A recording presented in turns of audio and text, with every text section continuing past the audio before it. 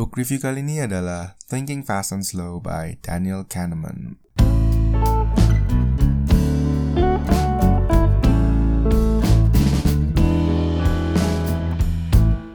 Alright, episode kali ini kayaknya suara gue bakal ngebas banget karena gue baru bangun tidur.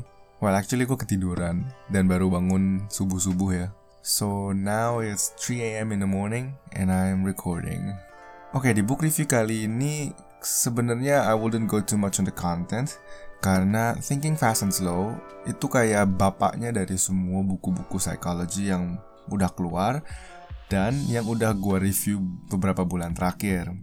It's kinda interesting how things fall back lagi ya. Jadi apa yang udah gue baca dari beberapa buku sebelum-sebelumnya tuh ternyata tuh dari sini dijelasinnya gitu. Jadi buku ini memang segitu populernya sampai sering banget di-quote sama buku-buku lain. Cuman buku ini goes to the basic organ yang membuat kita bisa decide that way. Kenapa kita bisa jatuh ke dalam miskonsepsi atau fallacy tersebut? Karena kita tuh kalau disebut sama Kahneman punya two types of system thinking. Satu yang dia panggil adalah system 1, which is the fast system, makanya thinking fast. And sistem kedua adalah slow. Sistem satu tuh ibaratnya adalah kayak reporter. Apa yang otak kita lihat dan cerna, itu yang apa yang akan langsung kita rasakan. Sedangkan sistem 2 itu adalah seperti editor. Jadi reporter kasih cerita ke editor dan editor akan mereview ulang kan, mengkaji apakah beritanya itu benar atau enggak. Nah, jadi biasanya di sistem kedua ini adalah tempat dimana logic baru mulai jalan. Yang dimana kita mulai bisa pakai reasoning untuk mengakses apakah sebenarnya kita terima tuh sebenar-benarnya seperti itu atau cuman karena a certain conditioning yang diterapkan oleh environment kita. Cuman, this is where the catch is. Most of us, including you and I, kita tuh malas pakai sistem kedua. Karena sistem kedua itu menggunakan RAM otak kita, bikin kita capek. Dan kita itu pada tendensinya nggak suka segala sesuatu dipikirkan kan. Makanya kadang-kadang, atau bahkan sering dan banyaknya, cerita-cerita yang masuk ke otak kita itu tidak kita filter lagi. Itu akan diam di sana, dan yang interestingnya adalah we will get to believe that story. Contohnya kayak gini, ketika kita misalnya ya ngelihat orang baru nih dari suku manapun, kita akan langsung build impression. Itulah yang makanya kenapa kita dibilang hampir nggak mungkin untuk tidak melihat a book by its cover. Tapi it is possible to reconsider the book from its content. Kalau kita mau. Otherwise, ketika kita ketemu orang baru, ya udah apa yang kita lihat itu akan membuild persepsi kita atas orang itu. Kalau di bahasa bukunya itu adalah what you see is all there is. Itulah sebabnya kalau misalnya sekarang aku kasih tahu lo, gue punya temen, katakanlah namanya Budi ya, the most classic name di Indo. Dia tuh orangnya pinter, rapi, dan gemar membaca buku. Lalu ketika most of us ditanya nih, kira-kira si Budi ini adalah seorang librarian atau seorang customer service? Bayangan yang akan langsung muncul di otak kita kemungkinan besar adalah a librarian. Ya iyalah, orang dia suka baca buku. Padahal kalau kita coba untuk memakai sistem kedua kita, baru kita sadar kalau sebenarnya seorang customer service juga bisa loh untuk menjadi seseorang yang rapi, yang suka membaca buku. Terlebih lagi, kalau kita lihat di Indonesia, statistically itu jauh lebih banyak customer service daripada seorang yang bekerja di perpus kan? So, kenapa ketika kita diberikan deskripsi tersebut, di otak kita langsung terbayang-bayang sosok seorang librarian? Nah, inilah yang namanya sistem 1. Itu yang dimana otak kita langsung mikir cepat berdasarkan data yang kita udah punya and our past experiences. Apakah lalu artinya apa yang diberikan sistem 1 kita selalu tidak benar? Nggak juga, karena sistem 1 itu dibuat untuk survival. Coba kalau misalnya ada setrikaan nempel di kulit lu, terus lu analisa dulu, kok panas ya? Apa yang bisa bikin dia panas? Ya kulit lu udah bakal matang duluan bro, gitu. Atau misalnya ada barang jatuh, kan kita langsung intuitively, badan kita langsung gerak gitu kan, langsung mencoba untuk menghindari. This kind of automatic response itu yang memang sudah pada dasarnya ya ada di badan kita, itu sudah satu paket gitu. Nah, jadi ketika kita sudah tahu hal ini, apa yang harus kita lakukan adalah for us to be aware. The next time ketika kita mencoba untuk membuat sebuah decision, the next time kita memikirkan sesuatu, kita bisa tarik satu langkah mundur dan mikir, gue bikin keputusan ini karena efek psikologi kah? Adakah hal-hal eksternal yang mendrive gue to arrive at this conclusion? Atau memang ini hal yang paling rasional? Jadi sebenarnya kalau seluruh manusia bangun dari kemalasannya dan selalu menggunakan sistem 2 ketika kita mau decision making ya, bukannya ketika kita mau lagi survival, most of us should arrive at a better decision. Meskipun tadi di awal gue udah bilang banyak banget konsep-konsep di buku ini yang udah pernah gue bahas di book review sebelumnya, ada 3 yang masih menurut gue cukup powerful sehingga worth untuk diulang. Yang pertama adalah the frequency bias. Ini gue bahas waktu di Factfulness by Hans Rosling. Ketika kita selalu terexpose oleh sesuatu, kita akan cenderung untuk menganggap sesuatu itu lebih familiar.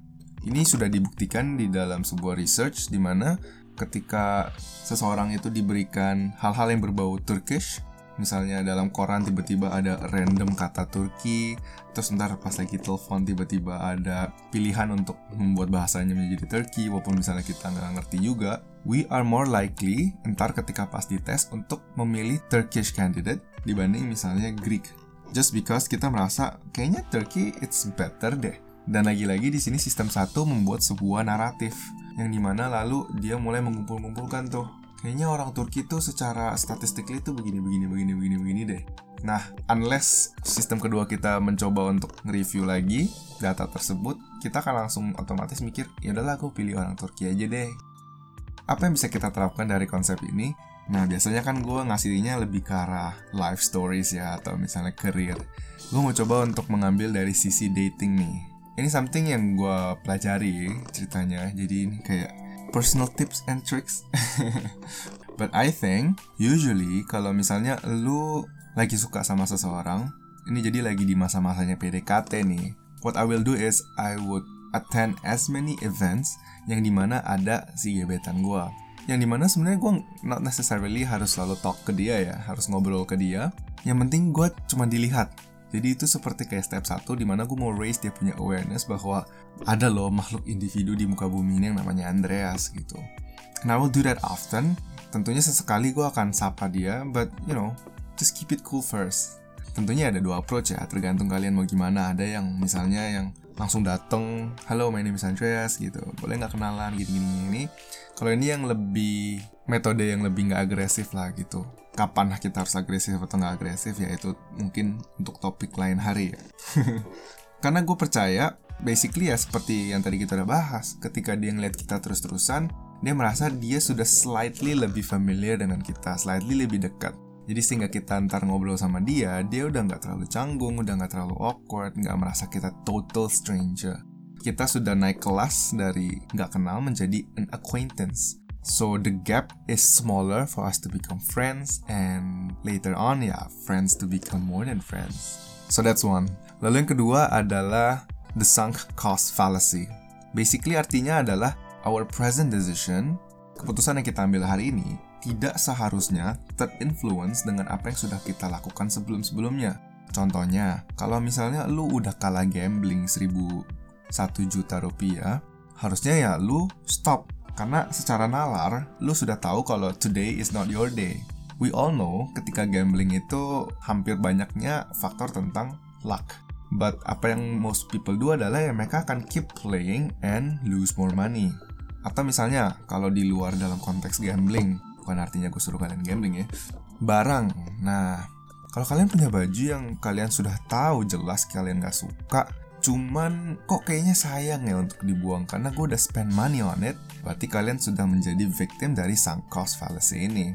Karena again, secara rasional, lu sudah tidak seharusnya ada keterikatan dengan barang itu kalau dia sudah tidak mempunyai faktor utility. Kalian pasti akan mikirnya, ya tapi kan mungkin ntar suatu saat bisa dipakai lagi. Nah, coba pakai sistem 2 dan assess how likely would you be using that again in the future. Kalau memang persentasenya super kecil, ya kenapa enggak untuk didaur ulang, toh lu bisa beli lagi yang baru yang mungkin lebih bagus. Ini juga pernah dibahas di book review pertama gue, Decluttering Your Life, ya kan? So this is interesting, this dynamic dimana ada sesuatu yang kita pernah beli, kita pernah purchase yang menjadi sebuah pain point yang akhirnya menghindar kita untuk membuat keputusan yang lebih baik. Ya, jadi itulah new takes and insights yang gue dapat pas gue baca. Kebetulan kepikiran, ya gue bagiin di sini. In general, buku ini it was a very fun experience ya, terutama buat gue yang suka untuk di psychologically challenge. You will find banyak banget case study di buku ini yang gak mungkin gue jabarin di sini satu-satu. Pokoknya kalian akan banyak dikasih tes-tes dan lalu dijelasin kenapa kalian bisa milihnya salah atau gimana. So, it is engaging and challenging at the same time. One disclaimer, mungkin to certain people yang cuman suka casual psychology, kalian bisa merasa buku ini agak a little bit overwhelmed with scientific facts karena dia membahasnya tuh bener-bener detail dan cukup scientific gitu ya. Gue pun yang sangat suka psychology at times bisa merasa capek bacanya karena it's just too packed with information. Makanya ini salah satu buku yang selama setahun ini gue hampir paling lama bacanya. Usually kan gue make a book review 1 bulan sekali dan biasanya udah gue selesain dalam misalnya 2 minggu atau 3 minggu lah paling lama. Nah, buku ini I actually spent almost 1 whole month to read karena gue gak mau terlalu memforsir diri gue untuk baca semuanya lalu akhirnya jadi do not enjoy it atau kehilangan informasi-informasi yang penting gitu ya, atau mungkin tadi insights yang seperti gue udah bagikan. Oh, by the way, kayaknya tadi gue ngomongnya 3 ya, kok gue baru ngasih 2. Apa ya satunya lagi ya? Probably it falls somewhere along the line of loss aversion, yang dimana it is a fact ya, itu sudah sangat menjadi sebuah fakta bahwa kita tuh manusia nggak suka merasakan loss. Kita akan lebih cenderung memilih gain yang lebih kecil dibanding gain lebih besar tapi ada faktor loss, even though it's only 2% atau 3%. Honestly, loss aversion itu adalah a konsep yang belum bisa gue personally hidupi karena I am actually quite a risk seeker in the fact that I don't actually fear loss. Gue tuh tipe orang yang misalnya kalau udah kalah gitu ya udah gitu, let's do it again. Dan ini pun bisa di-apply ke those things yang with monetary gain atau monetary loss. So yeah, I guess that's it. I hope you get something from this yang membuat kalian bisa tertarik untuk membaca bukunya. Gue mungkin bacanya agak kebalik ya, gue harusnya baca buku ini dulu, baru tuh buku-buku yang kemarin-kemarin ini udah gue baca. Cuman maybe not necessarily all bad, jadinya gue bisa untuk track balik dan mengerti nih, oh jadi ini originnya, ini tuh dasarnya si para author kemarin itu ngambil idenya tuh dari sini ternyata. But yeah, hope you like it. If you do, please let me know and I'll see you in the next book review. I hope you have a good day, have a good weekend and an even better one ahead. Dadah!